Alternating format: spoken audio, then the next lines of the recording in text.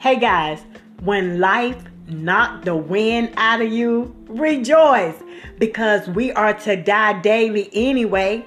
And I'm understanding this right here, that when life knocked the wind out of your natural self, guess what? You're going to be revived with the wind of God's Spirit.